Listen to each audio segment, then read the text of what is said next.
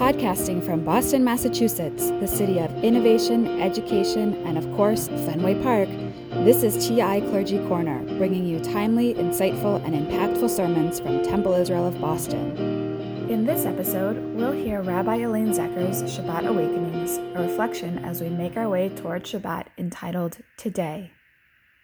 This day is marked as crucial and determines every other day.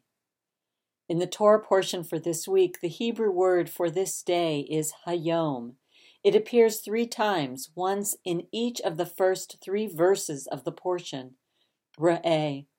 This is the Torah's way of saying, pay attention to this word, Hayom, today, this day. Be alert.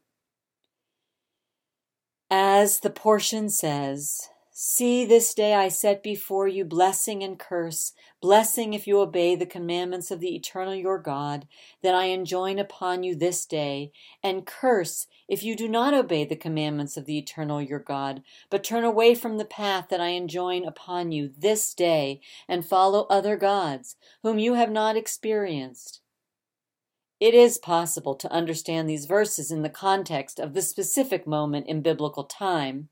It was when Moses offered this choice to the Israelites as they were about to cross over the Jordan River into the land of Canaan. The commentator Rashi, however, noted that when the word Hayom, this day, appears, we should read it as this day for ourselves as well. That kind of awareness of the potential of blessing and curse of this moment we are experiencing right now transforms the present to an awakened presence. What we do, how we act, and the way we respond today to the choice of blessing and curse has greater importance and significance. The transcendentalist Henry David Thoreau wrote, "Only that day dawns to which we are awake." This is the Torah's way of mindful living. How we experience this moment we are living right now continues to hold blessing and curse. In these days we are living in right now, we have said to one another that it is hard to know what day it is. They seem to run one into the other. With this week's Torah portion, we are reminded that we have the ability to be awakened by our own consciousness of the great potential for blessing and curse in each day. The psalmist emphasized the point. This is the day the Eternal has made. Let us rejoice and be happy in it. Every day is this day, and even more so on Shabbat. Shabbat Shalom.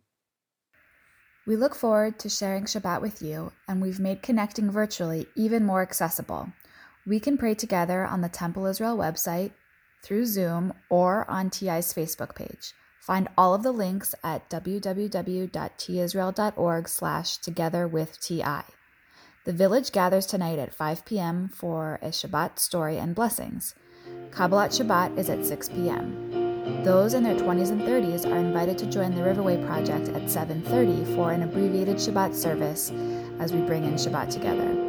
Tomorrow morning, join us at 9 a.m. for a short Shabbat morning service and lively discussion. Tomorrow evening at 8 p.m., we gather for Havdalah with the clergy, followed by a toast with your favorite cocktail or mocktail.